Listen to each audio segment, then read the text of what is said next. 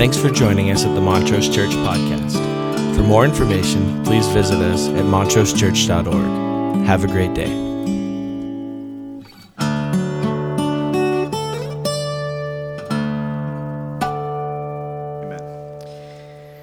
Well, we are continuing over these next few weeks to talk about a kingdom above all kingdoms, and weeks ago I invited Colton to share, and because we felt like maybe to talk about this and how the kingdom works from, a more mature perspective, and then, maybe from a younger perspective. I didn't want to say older, so I thought maybe mature was okay. So, and we're thinking today about a kingdom of unending compassion. And my hope and prayer is that somehow in this conversation today, maybe when it's all over, you have a whole different perspective on the story of the Good Samaritan. It's a much rawer story. It's a much more confrontational story. We've kind of turned it into a sweet story. But when Jesus told it, it was told with an intent to really strike at the heart of a callousness about our fellow human beings. Absolutely. And I'm hoping as we kind of dig into that, that we can uncover some of that rawness today as we think about it. So, anytime that we put a sermon together, this is the way it works. Somebody has to kind of, sit down and write some of the guts, and then we sort of work together on a few. So I wrote the guts of this one, and then next week Colton wrote the guts, and so yes. You'll kind of notice that who talks more, although I try to always talk more, always. So listen to this. I don't know if you know that, but one of the great nuances of American history is that we think this country is really old. We talk about it, we trade in it, we just think the country is old. But in the great perspective and timeline of history, this country that we live in is relatively new. And so I want you for a moment to think about that.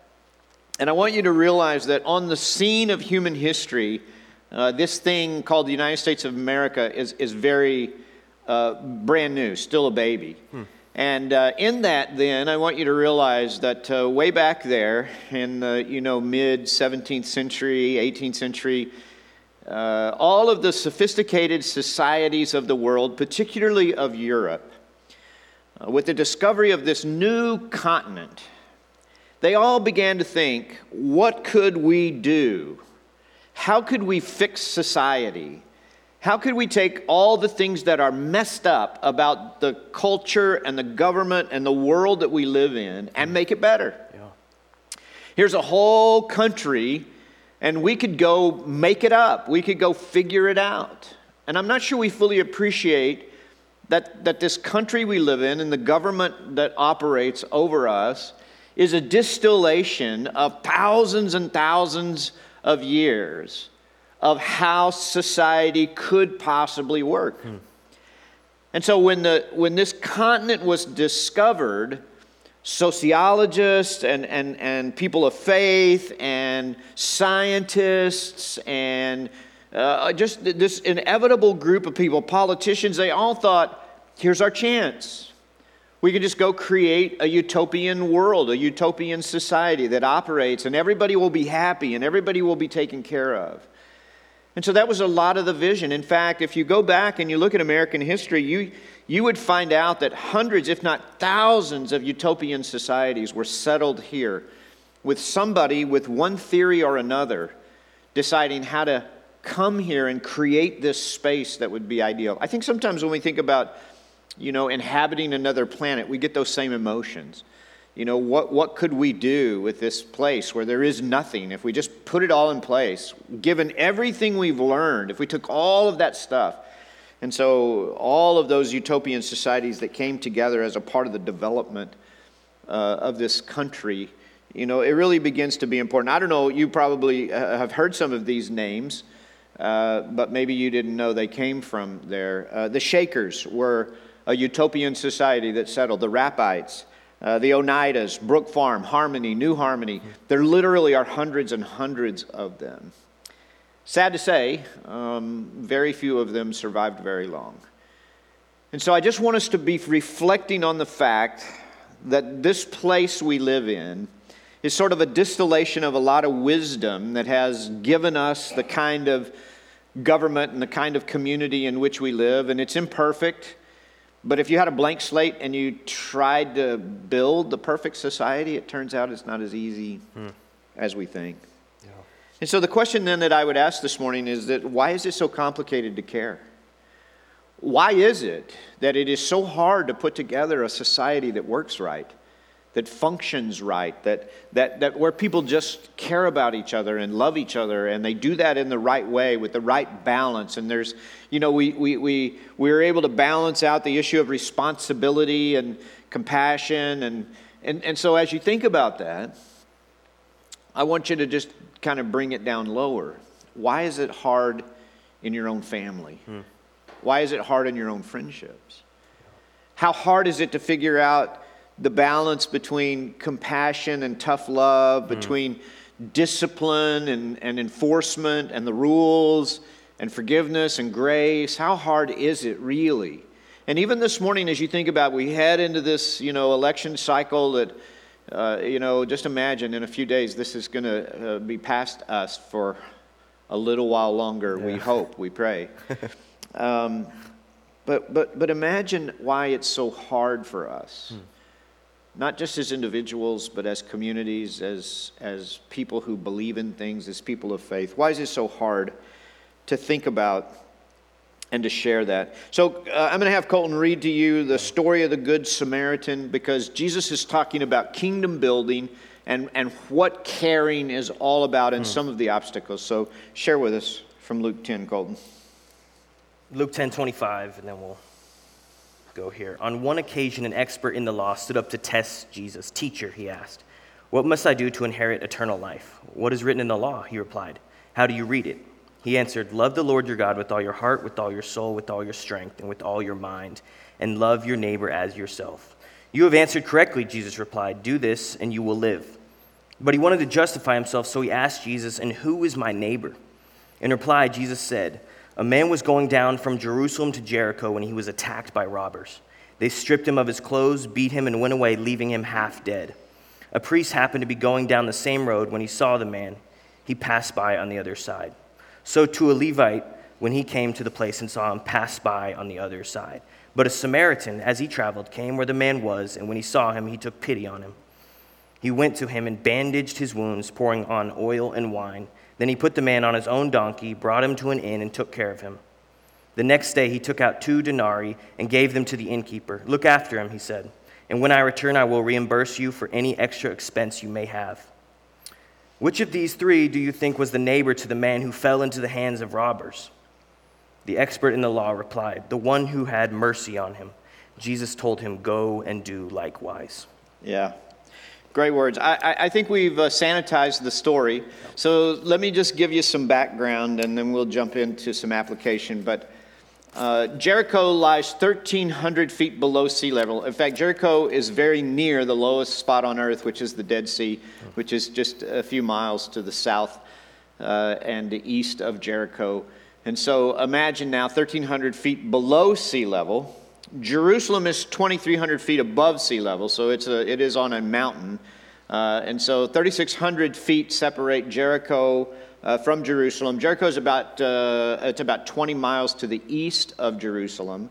And so when you do the math here, in 20 miles, the elevation rises 3,600 feet. In this case, it drops 3,600 feet. They're going from Jerusalem to Jericho.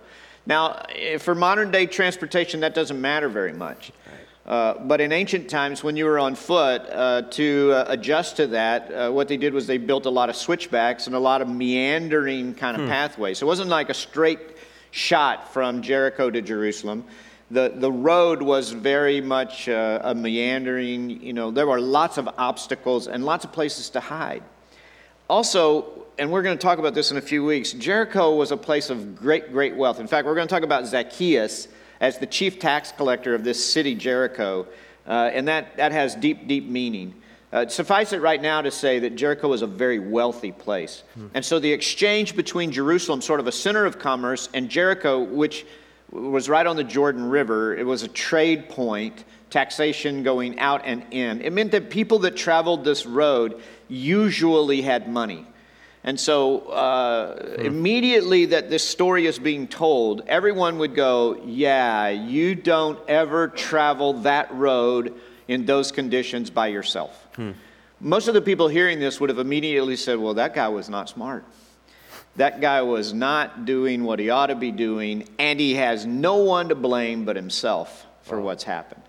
Because everybody knows you don't do that. And so the very first thing is this reality of what's going on. And who knows, maybe you know it's a matter of pride. Maybe it's a lack of judgment or lack of wisdom or maturity. But for some reason, this man who found himself traveling alone on this road didn't make a good choice. And then along comes a priest.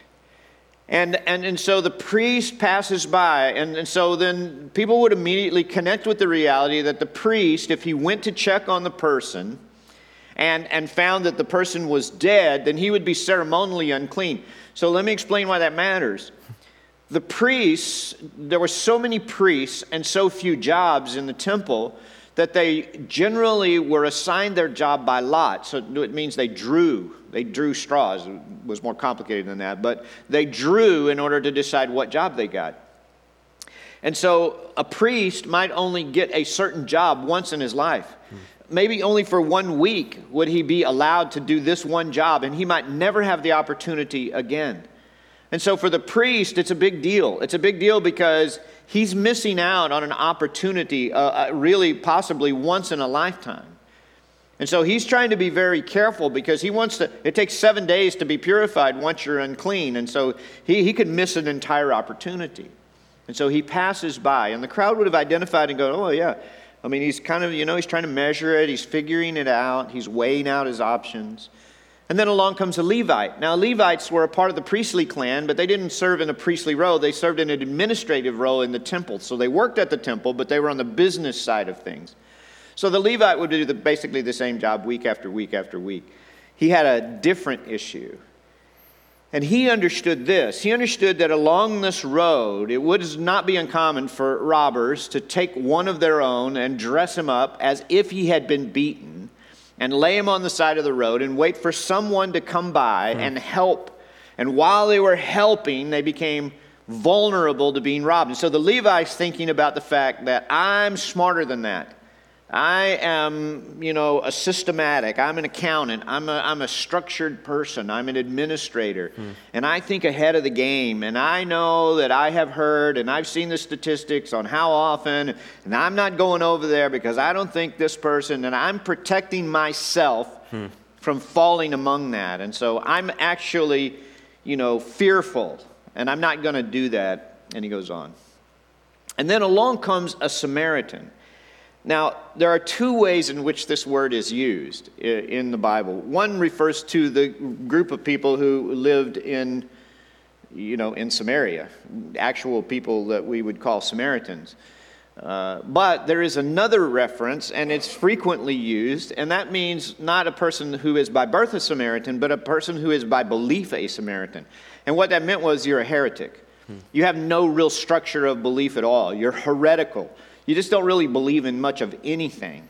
We get a reference in John 8:48, if you've never noticed. The Jews answered him, aren't we right in saying that you are a Samaritan and demon-possessed? They don't think Jesus came from Samaria. They know he was born in Nazareth. They know he's a prophet from Nazareth. That's well documented. What they're saying is, we think you're a heretic and we think you're demon-possessed. This is the kind of Samaritan that Jesus is referencing. And we know this because we see later in the story that he has a good relationship with the innkeeper. He's able to have credit with the innkeeper. A Samaritan from Samaria would not have had credit at a Jewish inn. But a Samaritan who's heretical would have had a relationship of business, even though he was heretical. And so now we have this whole situation where this Samaritan, who doesn't have any faith or any real motivation of religion to help, is just helping because he has a sense of compassion. Now, I just want you to get the rawness of the story. And I want you to feel what the people would have been feeling as they heard this story unfold. And so now Jesus asked, who was a neighbor to the man who fell among thieves? And when the Pharisee says it was the one who showed him mercy, then you go and do likewise. And that's the upshot of the whole story is, caring is complex, it's complicated. But here's how you're supposed to act and behave. Take care of this person. Take care of this one.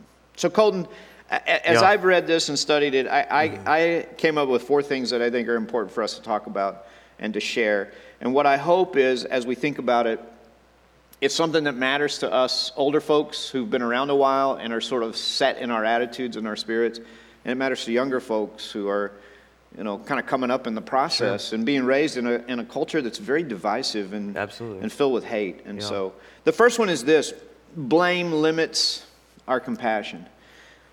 It seems to me that if we can find somebody to blame, if it's their own fault, if we have an excuse for, they're not disciplined enough. I think older people, they're not disciplined enough. I got spanked when I was growing up. I don't know why. People have unrealistic expectations. They have a sense of entitlement. They shouldn't have done that. They shouldn't have thought that. This person in the story is not worthy of compassion. They are to blame. They should have known better than to get themselves into that situation. And I'm shocked a little bit at how often we use blame as an excuse for not showing. If it's your fault and we think it's your fault, then we don't need to show compassion. Yeah, I think we absolutely do that. And then one thing, Dave, with blaming, I think young people and really all people to some level, we blame time. Yeah. Right? We choose convenience over compassion. So you have Gen Z and millennials who are the king of technology, right? Fast computers, great download speeds, the 5G phones are coming out. And so we just want this convenient go fast.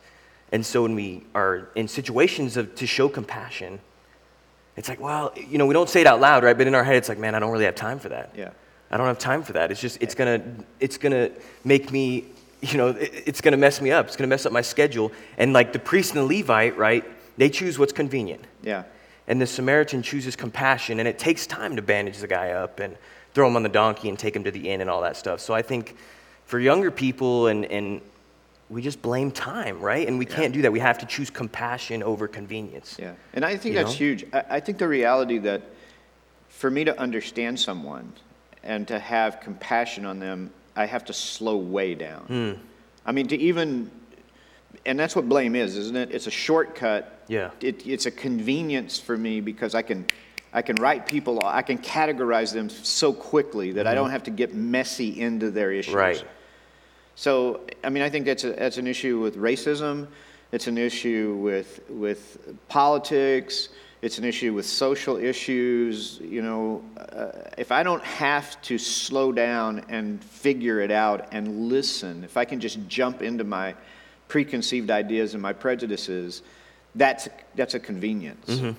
And it does limit my ability to feel. I would guess, I think we could do an inventory. I mean, I think people right now, you could say, I'm going to make a list of the people for whom I feel no compassion. These are people that got nobody to blame for themselves. Right. And then I think we could say, why? Why do I feel that way? What happened? And I wonder how much blame would be, well, I blame them for not being better educated. I blame them for not understanding. I blame them for not seeing, this bigger picture or whatever. And we just assume their stories, right? Yeah. We assume we know everything about their stories. Yeah. Just like the priest and the Levite did. It's like, well, this guy shouldn't have been going on that road, Shouldn't have been doing it. He should have known better. Yeah. Good. All right, point number 2. Ceremony over charity limits our compassion. So, this would have been a really controversial thing for Jesus to say. Yeah. So a priest comes along and he decides that his ceremony, his process of religion is more important than this person. And I think this is so rampant in our culture. The idea that I am here to save humanity, but I don't really care too much about humans. I want to help all humankind, but I'm not that into humans. Yeah. And I think somehow, what is happening to the priest is he's decided the virtue is not worth his time. He has a value philosophically. I believe in helping, and I believe in loving, and I give intellectual assent to that. And I think the church is really in danger of this. I think Christians are really in danger of valuing compassion, but then we start to stand on some ceremony, some, the good of humankind, and I'm gonna push this because I believe it's best overall. And the priest believed that his participation in the temple was helping more people than his participating with the Good Samaritan. Right. And I can logic that out. That makes sense to me. Mm-hmm. But Jesus is telling this story to say, no, take care of the one. Absolutely. Don't philosophically help everyone, help someone. Yeah. So I think older people, I think as an older person, this is a constant battle. That I've lived long enough that I think I understand what's best for people. Even down to, I think I can advise my children in the ways that they ought to do things. But I have to stop and go, this is number one, it's not my world that they're growing up in. And number two, they don't really need me to tell them. They need me to care about them while they figure it out. Yeah, wow. And that's very different. Wow, yeah. Dave, I always tell my students, Christianity can't just be in your head. It's in this situation, it's the priest and the Levite, all these ceremonies, this religion in their head, but then they miss the opportunity to show compassion, right? Yeah. And so when I think of younger people, I think of like how woke we are, how hip we are, how in the know we are, right? And those things are good when we're talking about social justice and all those things. We need to be aware. Yeah. Absolutely. But tweets about compassion will never actually change anyone, right? No, that's right. Like tweets, posts, their awareness, absolutely. But day in and day out, living a life of compassion, now that's going to change some things. Yeah. And that's what I want to push younger people to do, right? Don't just be loud about it, man, but walk the walk. Yeah. Yeah. Don't just let it be in your head, but live it out with your hands. We were talking a few weeks ago, we said, it's great to be woke, but with Jesus, it's a yoke. Yeah. It's not just about getting an understanding. You got to get in the yoke. Mm-hmm. You got to do the work. And I think anytime our faith, in fact, it's going to get worse. I mean, the story is going to digress from here into this conversation about religion versus compassion. So let's push it a little further. Number 3, fear and self-protection limits our compassion. And I think that's the Levite. I really think for most of us, just fear. Just genuine being afraid of the world and the people in it. Like the Levite. I'm just trying to be wise and protect myself from danger. Mm-hmm. I think so much of our passion and so much of our anger is driven by fear. I'm just afraid. Yeah. And I think it's okay to say that out loud. I'm afraid. I'm afraid going into this week. I'm afraid of who might get elected. I'm afraid of what that means. I'm afraid of how we might react. I'm afraid of this. I'm afraid of that. And when I get afraid, I do not treat individuals well. Right. My fear becomes some reason why, yeah, we want that security, right? Yeah. And things are going crazy. Mm-hmm. I mean, politics, COVID. Oh, it is. It is. The generation you're working with. Listen, it's crazy. It is. I mean, we don't get it. Older folks, we don't get it. We're watching and going, why are you doing that? Why? You're just going, what's going on? Yeah, what does that mean? How can you think like that? Yeah. But I mean, I don't know that that's much different than our parents and grandparents. They looked at us and thought we were, our haircuts and our clothes. And I mean, you look back at the 60s and 70s and we're all going, our haircuts, our clothes, what were we thinking? I mean, we were just insane. Yeah. But I think the fear of that, we're trying somehow to get a hold of something we can hang on to. And Jesus is saying, I get it. He's telling this story to say, here's a Levite. And in some ways, you could cheer his wisdom. But he missed the boat. Yeah. He missed what life was about. He missed what the gospel was about. He missed what the core command to love God and love your neighbor as yourself was about. Yeah.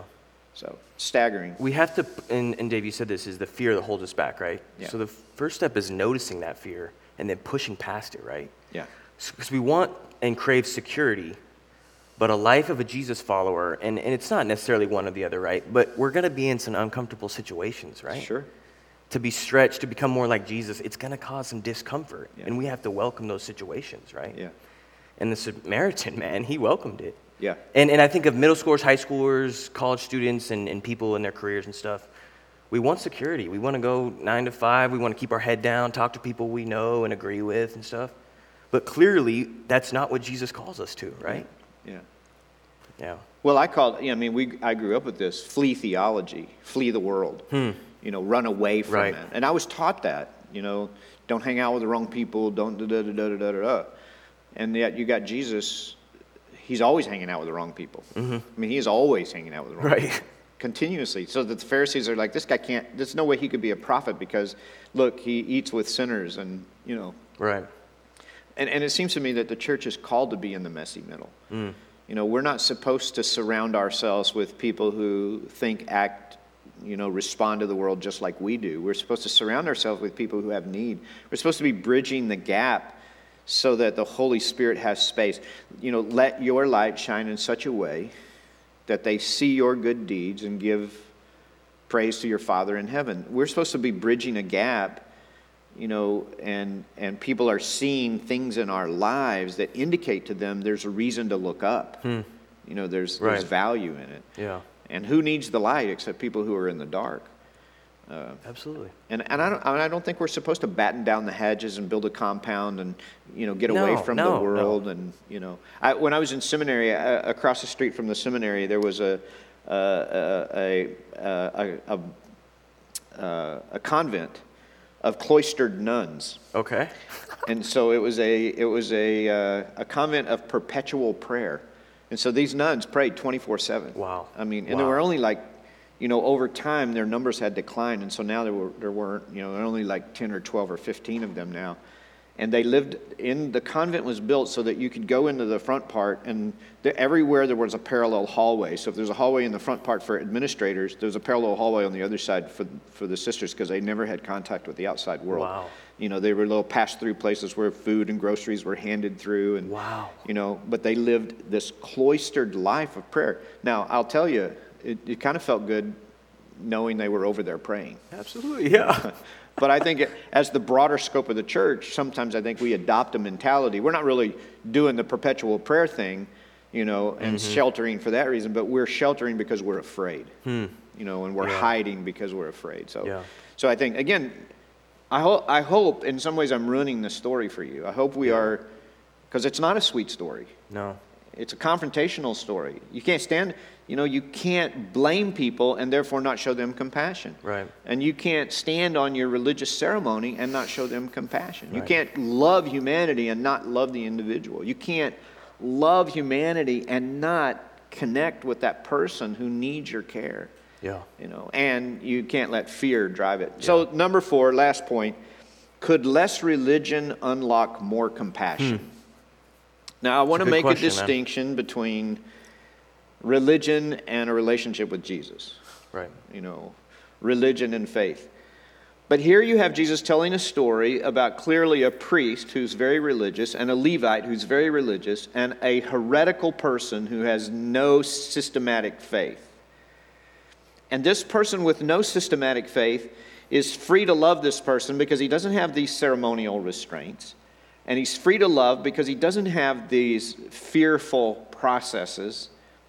And so somehow in him, what an indictment this is for Jesus to tell this story, in that he chooses a person who has none of that religion in his background, and yet that's the person that shows compassion. And I wonder if sometimes, because of our faith, we find our faith as a reason. I think James is talking about it in chapter 1, verse 26. Those who consider themselves religious and yet do not keep a tight rein on their tongues deceive themselves, and their religion is worthless. Religion that God our Father accepts as pure and faultless is this: to look after orphans and widows in their distress and to keep oneself from being polluted by the world. So I think James is trying to say, if you think you're super religious but you're being mean and you're not showing compassion and you're using words that are destructive, even if you think you're standing up for what's right, even if you think that you are teaching somebody something, listen, let no unedifying words come out of your mouth except what is suitable for the building up of others. And I think that matters a lot. So I think this idea of, can we get back in touch with this underlying deep sense of compassion for people and not use religion as an excuse to mistreat somebody?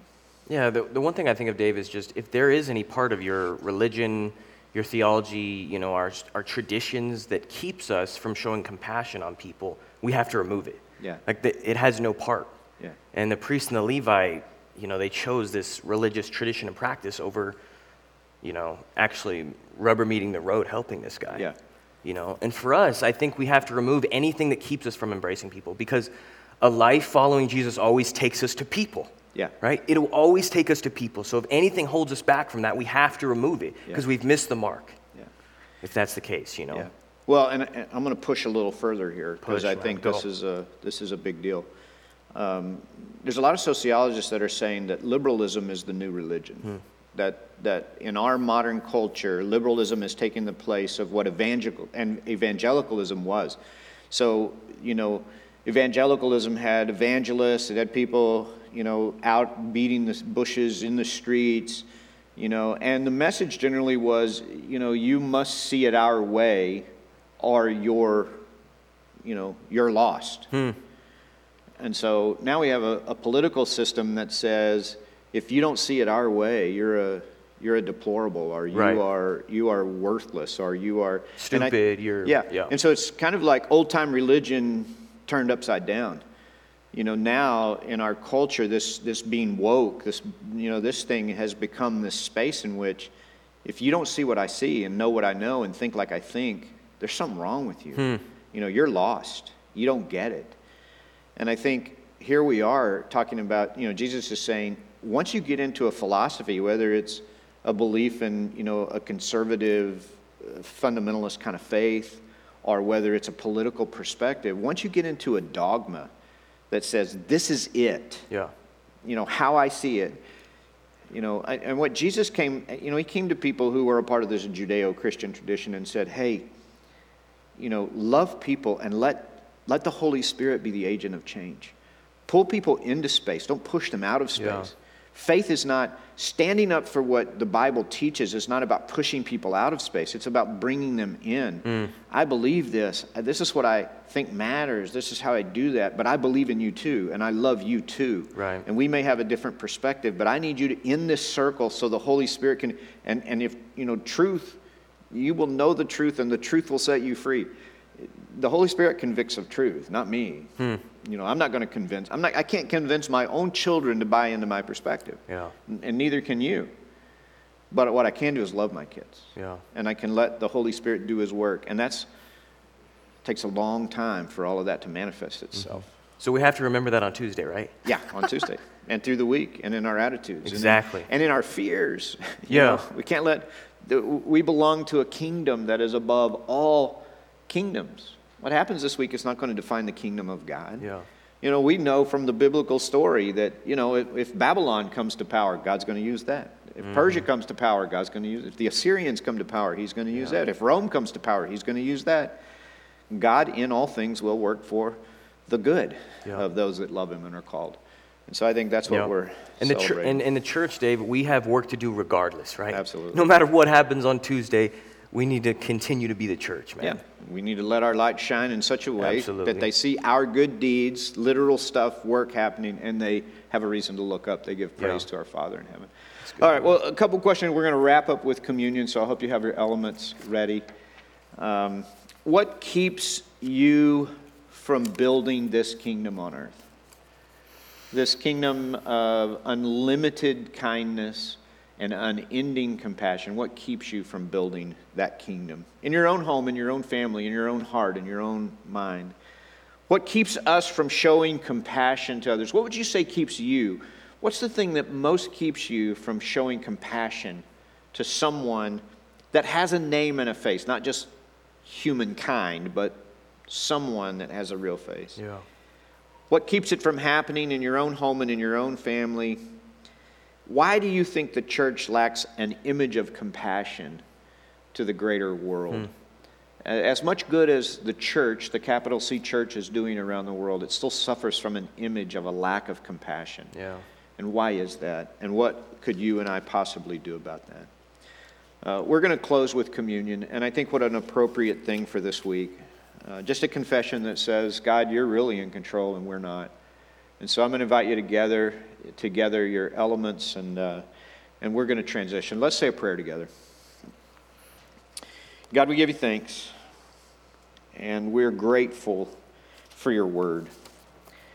It's powerful, and it's convicting, and it challenges us at levels that push us.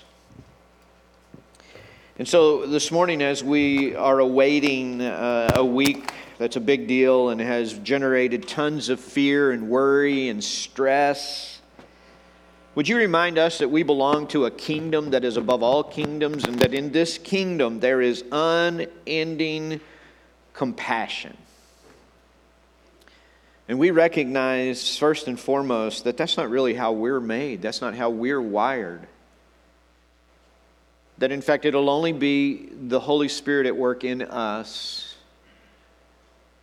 that could allow us to share compassion, to feel real compassion for others. And so what we're asking is, first of all, as we confess our sins to you, maybe we're a blame person and we're always looking for someone to blame. That's a big deal. Seems like in our culture, blaming people and looking for the first cause it's a prerequisite to doing anything good. If we don't know who to blame, we don't know what to do next.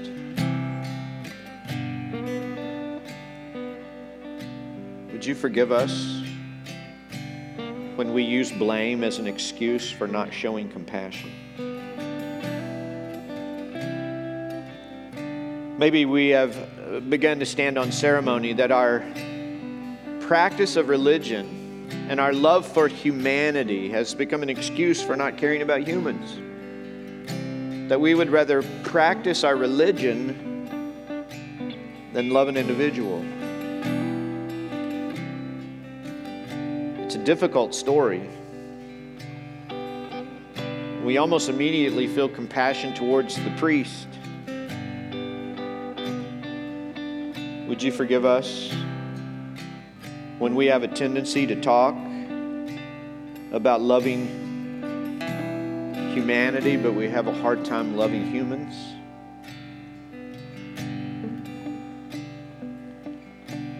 And we confess our fear. We really do feel a lot of fear. We feel afraid about the future and afraid about leaders and politics, and there's so much at stake.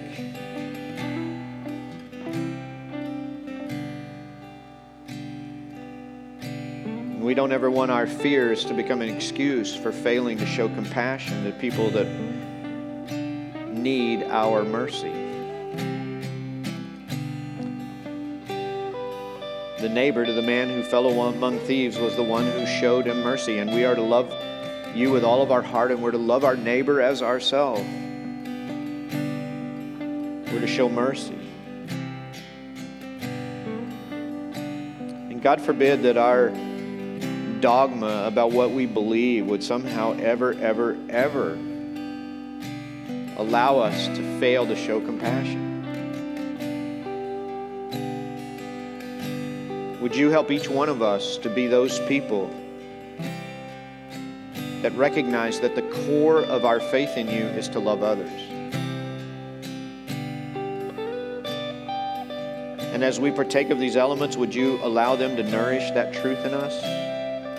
We can't do it for ourselves, and we're asking you then to do that work. We dedicate the elements around this city for all of those who are listening and watching, for some who will participate later. We dedicate these elements to you in the name of the Father and of the Son and of the Holy Spirit. And I pray that you would apportion grace to each person as there is need, that you'd bring healing through these elements to hearts, minds, bodies, spirits. Pray right now for Rebecca Hammer, and I ask, Lord, that you would touch her, heal her, bless she and her family. May these elements apportion grace to each person as there is need. We pray it in Jesus' name. Amen.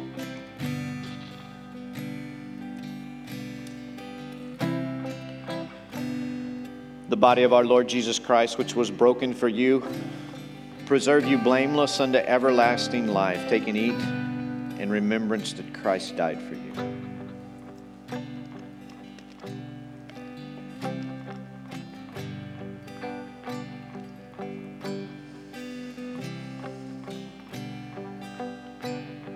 the blood of our Lord Jesus Christ, which was shed for you, preserve you blameless unto everlasting life. Take and drink in remembrance that Christ died for you, and be thankful.